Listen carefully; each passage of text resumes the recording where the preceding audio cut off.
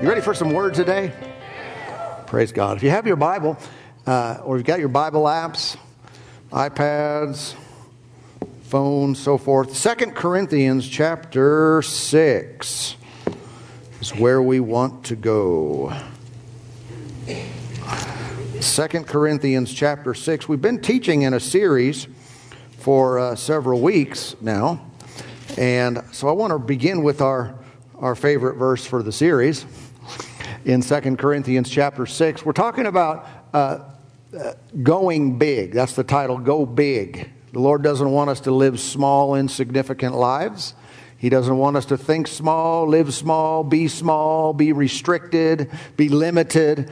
But He wants to do amazing things in and through every one of our lives. No one's left out. You're in the middle of an opportunity to have God's plan come to pass in your life. However, God is sometimes restricted by us. He is Almighty God. He is unlimited in might and strength and power. But He has given us a free will. He has given us an ability to believe or not believe. And there is something called the inward part of us. This Bible calls it the heart. And this must be enlarged in order for us to contain the fullness of what God's plan really is. Amen. 2 Corinthians chapter 6 verse 11 reads, O Corinthians, we have spoken openly to you. Our heart is wide open. You are not restricted by us, but you are restricted by your own affections. Now in return for the same I speak as to children, you also be open. So that's the directive for all of us, that we would be open and not be closed. King James Bible says, be ye enlarged. Be ye enlarged. So we are, and we can be made bigger inwardly. That inward expansion enables outward increase. But for us to desire or try to obtain outward largeness or increase or greater life without increasing inwardly is going to cause a big problem, because we will not be able to contain it. We will be crushed under the weight of what that really big life is. So He always works in us first, and then we experience it outwardly. Message Bible reads, Dear Corinthians, I can't tell you how much I long for you to enter this wide open, spacious life. We didn't fence you in. The smallness you feel comes from within you. Your lives aren't small, but you're living them in a small way. I'm speaking as plainly as I can and with great affection. Open up your lives, live openly and expansively. Praise God. There is a principle in the Word of God that is really revealed many different places in different ways. But to sum it up, I would describe it this way. The principle goes like this. A person becomes what they behold. You become what you behold. Okay? Behold is an older word, but it works better with the B and the B. It has to do with what you see. If an individual will look towards and look at things continually within their life, those images are transferred from the outside to the inside. And when a person has an image of life inside of them, they have that vision. Everything is working to produce it or make it happen. If I want to change the externals of my life, I need a vision of something more desirable, something better inwardly. I cannot continue to look at the wrong thing and I'm going to end up with the right thing. If I have bad visuals with my physical eyes, it most certainly will impact the belief system I have and the vision I have for my life going forward. Our intentional efforts to look at something creates in us a vision that then becomes our future reality. There has been a long discussion over the years in relationship to television and movies, and the argument, the discussion goes like this. There is the question posed of, do television programs, do movies, do they reflect our culture, or do they cause the culture? Are they just an image of what is taking place, or does their existence actually have a causative effect on what does take place in people's lives and therefore in society? I think there's probably some truth on the first side. I say some, meaning, yes, those who write, those who produce these images and so forth, they are to some degree reflecting what is happening in society, some more than others. But there is absolutely, in my belief, without question, a causative effect in what is playing on our screens to what is going to happen in life. And we have screens in front of us now more than ever because we carry little screens in our pockets, right? And there are video images of everything under the sun being pumped into us. And if we do not understand the makeup of a human being and how the visual aspects of what goes into our eyes affects our lives, then we are going to suffer a lot of harm and not know the root cause. We're going to ask questions, God, why? What is happening? And not recognize that it is a result of all the visual things that we have let into our hearts over the years. Okay? I think to some degree there is a whole bunch of hypocrisy in those who are producing many of these television shows and movies. Much is being said in recent days about a lot of these television and movie producers who have taken advantage of women who are trying out for parts in shows, and there's been abuse, and there's been, I guess, rape in some situations. It's horrible. It's a horrible thing that has taken place with those who have great power to give opportunities to these people, and they'll sometimes do what they want them to do. Here's where I find the hypocrisy, though. It is among the same group, the same crowd, though even those who are speaking against those obvious, crimes and obvious problems in that industry, is some of the things they make are the very same things that they're complaining about what happened to them in real life. And this is not to excuse the former by any means, but to think that a person can be involved and we're going to stand up and fight for families, or fight for marriage, or fight for women not being abused in this area. And then they also celebrate Hugh Hefner. They also laud applause on some of these individuals who are the primary drivers of that stuff being so ingrained in society and in our hearts and in our thinking, where it becomes normal just to view this. And we think we can view these things and stare at them year after year after year, and it's never going to impact our own lives and how we conduct ourselves. Foolish. There is a principle, and we'll begin to show you some in the Word, that we become what we behold.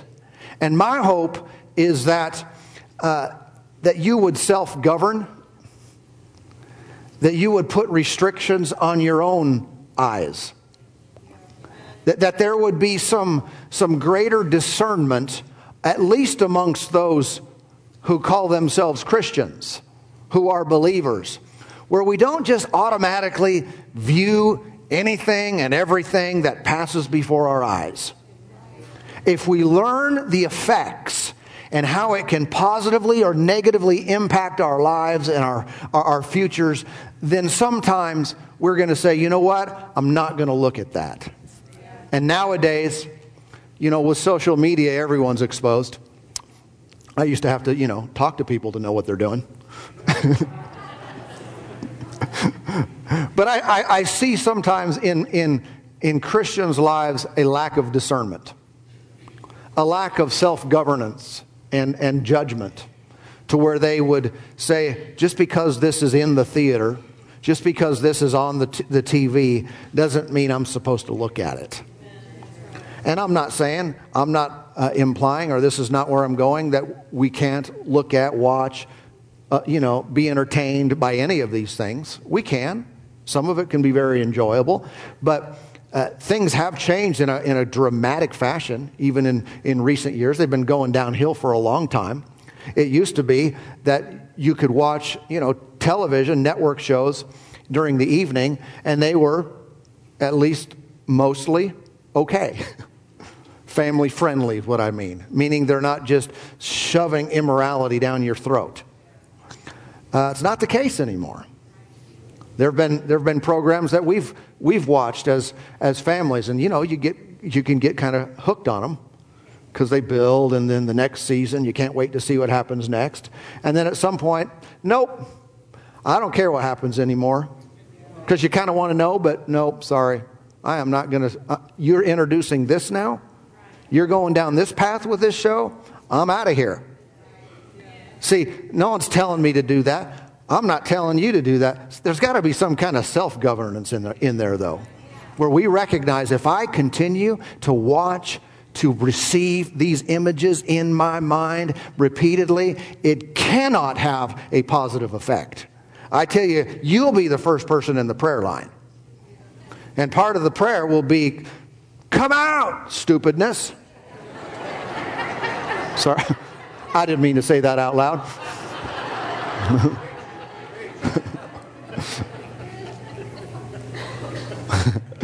We understand some things are removed by faith and prayer and authority and believing God, laying on of hands, the anointing. But a lot of times they're not maintained because we put ourselves back in a position where the vision inside of us creates that condition again. And if I don't think not only short-term but also long-term in recreating a right and proper vision internally, then I'm going to end up in the same place.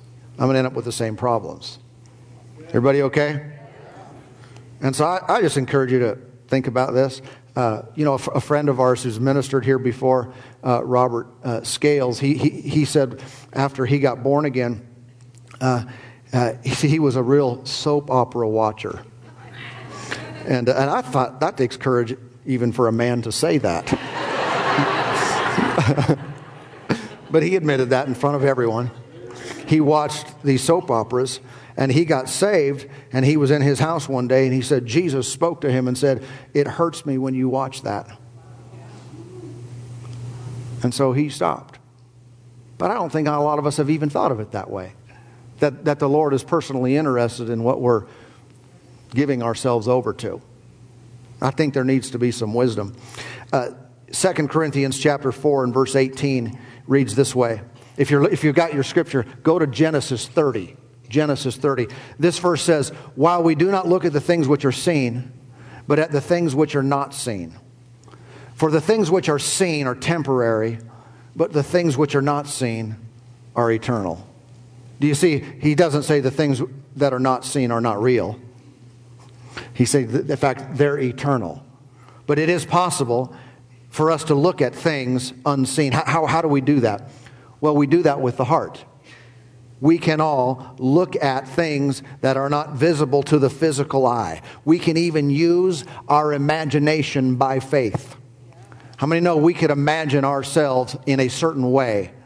And it could be a help to us, and it could be a detriment to us. But if we will use our imaginations, they're going all the time, aren't they? I mean, some of you already, while I'm speaking, you've imagined different things and played out some different pictures in your mind. See, it's working. The vision part of us inwardly is constantly going. If we will use that by faith to imagine God's best, His promises fulfilled. If we will use them and attach our faith to it, it can produce amazing results, seeing the promises of God fulfilled. Now, Genesis 30, did you find that? That's the one I want you to look at with me today. In Genesis chapter 30, we read, and this is the very first book in the Bible. If you're new to these matters, then very first book, chapter 30, we want to read about a guy named Jacob.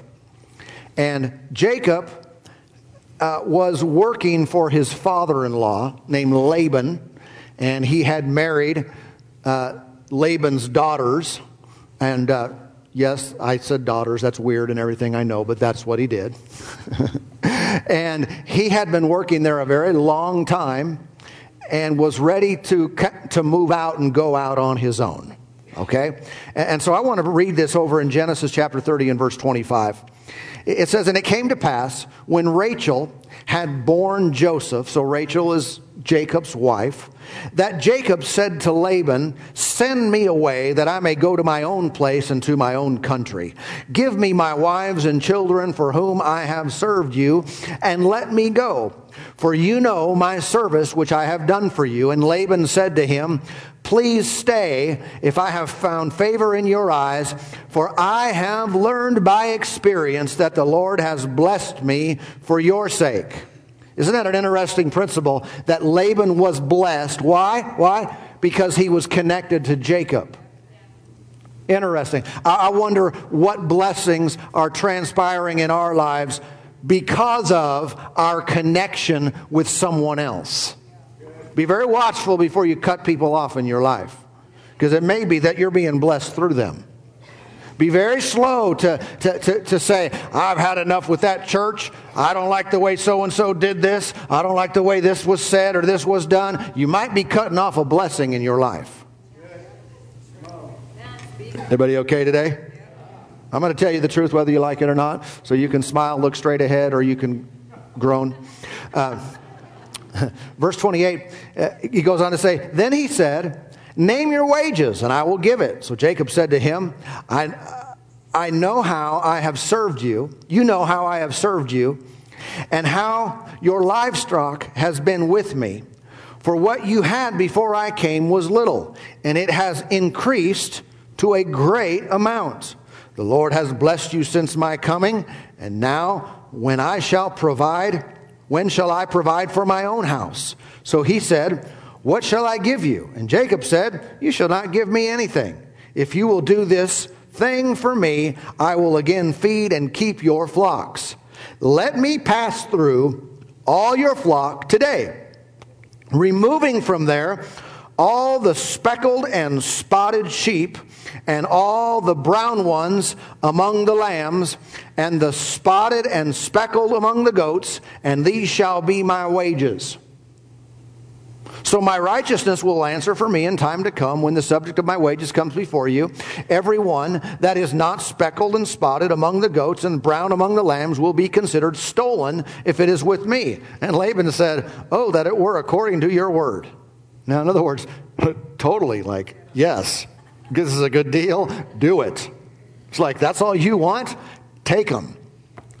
Verse 35, "So he removed that day the male goats that were speckled and spotted and white in it, and all the brown ones among the lambs, and gave them into the hand of his sons.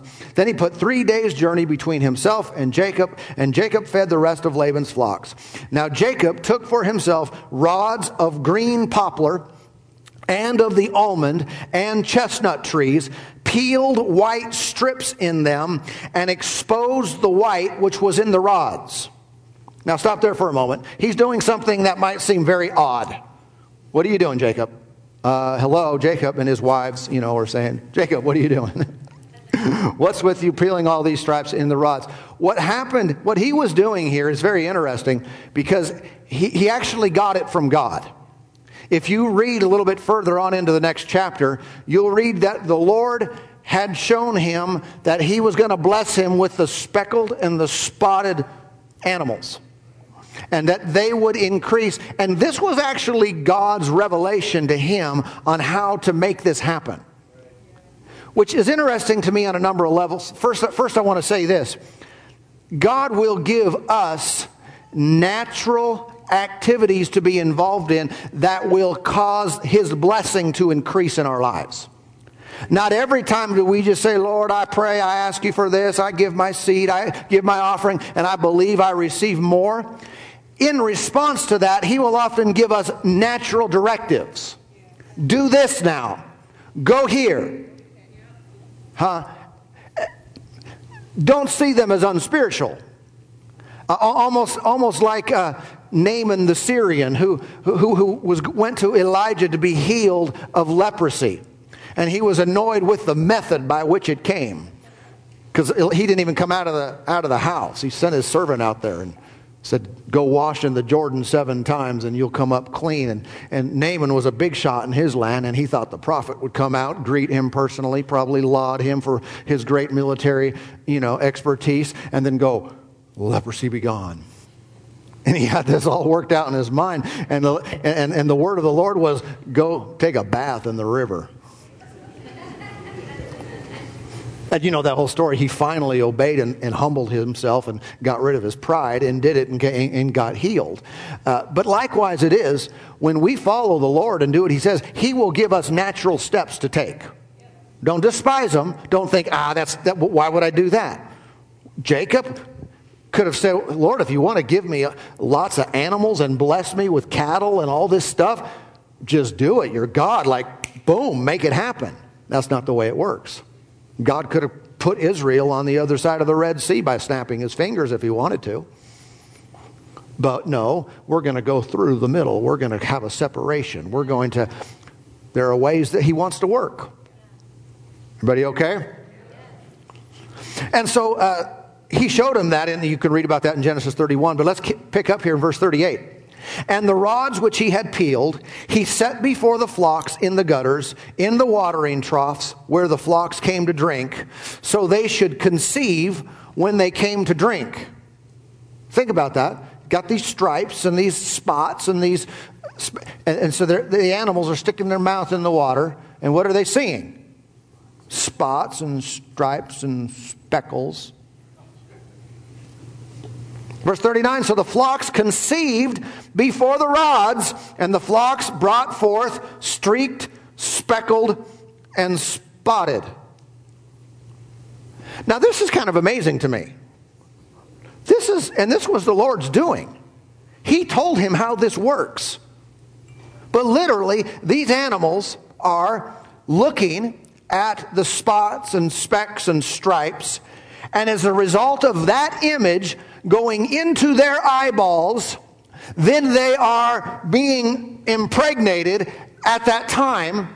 It literally had an effect on their offspring.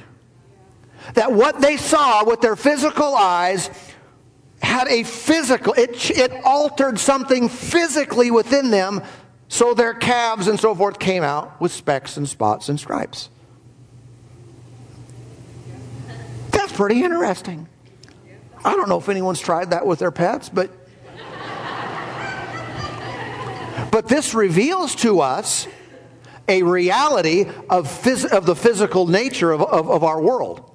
And this shows us the power of what we see. You see something, it's not good English, but it rhymes. You be something. Right? And if you want to produce certain things in your life, you've got to get them before your eyes. That vision needs to get in you. And I know it's not physical, it's not tangible, but it alters physical realities. And this is what happened. So he went on, then verse 40, then Jacob separated the lambs and made the flocks face toward the streaked and all the brown in the flock of Laban. But he put his own flocks by themselves and did not put them with Laban's flock. And it came to pass, whenever the stronger livestock conceived, that Jacob placed the rods before the eyes of the livestock in the gutters, that they might conceive among the rods. But when the flocks were feeble, he did not put them in, so the feebler were Laban's and the stronger were Jacob's. Thus the man of God became exceedingly prosperous and had large flocks, male and female servants, and camels and donkeys. And so if what the animals saw affected what they produced, At what should we be looking? Because it will then affect what we produce in life. And I'm not just talking about having babies, obviously. But this principle is influential in our lives in many different ways. What do you see yourself doing? Well, it is very much affected by what you have seen with your physical eye up until this point. And if what you've observed has been not so wonderful or not so desirable, there is an immediate need to change the picture. The picture in here needs to change. You're not going to prosper outwardly until you prosper inwardly. You're not going to receive on the outside until you get something changed on the inside. There have been experiments done, or studies, whatever you want to call it. I've read about some of these where medical doctors have taken individuals who have lost movement in one arm or the other, and these are usually via stroke. Something got tweaked up in their brain, and all of a sudden they're paralyzed. They lost movement in one side of their body, or they can't lift their arm. And so what they've done is they've taken a mirror, and they put a mirror next to the person, and they move their functioning arm. How many know when you're looking in the mirror, though, it's reversed?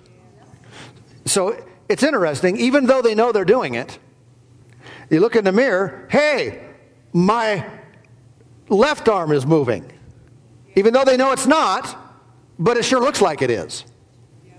And by moving one and getting this vision inside of them, of their non-working arm working, it has produced immobile arms that all of a sudden can move. It changes the brain just by seeing themselves do something that they can't do. Amazing that it would work in that realm. See, this is a principle that works across the board. I wonder what you should see yourself doing. Whether you can use a mirror or not. Or whether we use the Word of God as a mirror. Which is that's a whole other message right there. But you use the Word of God as a mirror, and you start to see yourself according to it instead of what you see in your physical mirror. How you've perceived yourself. You begin to see yourself. This is who I am. This is what I have. This is what I can do. This is who I am in Christ. And you begin to see yourself that way. It will impact your life. Huge. Bigly. Amen. There was this guy in 1954 named Roger Bannister. Maybe you've heard of him. He was the first guy, he was a runner, he was a doctor too, but he was a runner, the first guy to break running a mile in 4 minutes. All right? There was a barrier there. For the longest time, all the Olympic athletes, people would run, and they were not able to run a mile in less time than 4 minutes. And finally, this guy did it by less than, milliseconds or whatever it was, but he broke the barrier and ran in less than 4 minutes, and his record lasted 46 days. And someone else did it and beat him. And since that time, even though that's still very, very fast, many people have, and it's gone down and down and down, and many people have broken that record and are able to run that fast, that far. What is the deal there? Why is it when one person does it that other people are now able to do it as well? A lot of it has to do with vision. There is a mental barrier that exists when we think something cannot be done. Then it becomes virtually impossible for us to accomplish. But if we can sometimes see someone else do it, and listen, we can take advantage of that. If you know people in your life or in the world that are accomplishing, doing things that you want to, that's your desire, then use them as an example. Go for it. If it's a visible illustration. You know people who've been healed of something that you're not healed of? Use that as an example. Whatever you can do to help create in you a vision of a better life. But many, many people have done that. And I think a lot of it is just because now they believe it's possible. Now they look at their obstacle. Now they look at what's happening, what they want to happen, and they think they can. It's a possibility. Vision inside. It's big. Amen. Much is controlled by what we can conceive with our own minds. Are there things in your life that you say, I just can't ever imagine myself, fill in the blank. I can't ever imagine myself having this, doing this, being this, accomplishing. Well, it's time, if it's something that's worthy, if it's something that you want, it's time to start imagining yourself doing it. Yeah. And it's a big hindrance to many. They ask for prayer. I'm praying that this will take place, praying that this will happen. But can you see yourself doing it? Well, I can't. Start. Find something to look at. Find something to imagine. Find something to rehearse in your mind that removes the barrier of it's impossible for a human being to run a mile in less than 4 minutes. We've got to get that cleared out. Find the strips and the rods, whatever. If you drink water a lot, put it there. Amen. What do I mean by that? Here's what I mean. I'm just looking practical. What do you do a lot? In the bathroom, in the mirror, in the car, in the refrigerator. Where do you go a lot? Can you set up reminders? Can you look for a practical way to envision your life being the way it is supposed to be? Take a word from God and imagine yourself with it, having it, doing it, being it. Amen. A word from God. So I read that word. That's a good word. Stop. Slow down, man. Don't just read, I know that, I've heard that. No. See yourself doing that. There's a reason why one of the ways, not the only way, but one of the ways the Lord communicates to us is through visions and dreams. It's one of the signs of a Spirit-filled life. Acts chapter 2, you get filled with the Spirit, speak in tongues, and you have visions and dreams. It's one of the ways. He doesn't just speak to us in words. He shows us things. You can read many examples in the Bible how the Lord showed someone. It has power because it's visual. Amen. This would be a good prayer. Father, give me a vision, a dream, an image, a picture of what you want me to do, to be, to have. Help me to see it. Yeah? And in the meditation of that, the power of God, which is not limited outside of us, but is only limited toward us when we can't see it happening. Now, I'm sure it's by design. God created us not by accident. We weren't an accident of nature, From the goo to the zoo to you. But God designed us with eyes on one side of our head. I'm thinking that should say something. What are you talking about? I mean, I can't look at everything. I can't see everything. And I'm not supposed to see everything. In fact, our necks were designed in such a way that they can save us a lot of harm in life. Because when we find ourselves looking at something we shouldn't be looking at, we can turn.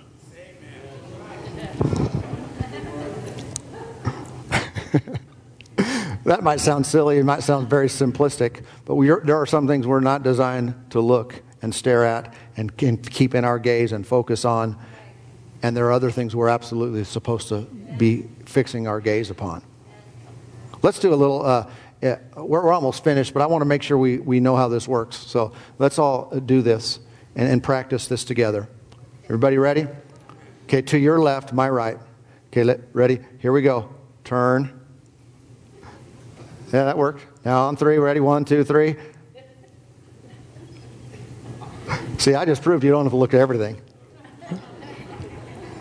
There are some things going on in your life and in your home and in your world. And it's time to turn away from it. It's not going to make it go away. You're just not going to give it any more attention. You're going to stop letting that define the vision you have inside of you. And it's intentional. You're doing it on purpose. It's the grace of God. But just start looking away. And then when you find something worthy of an inward vision, a God-level quality of something, look at it. Stare. Fix your gaze. Be absorbed. And let the Word of God paint a picture inside of you of a better life. Amen.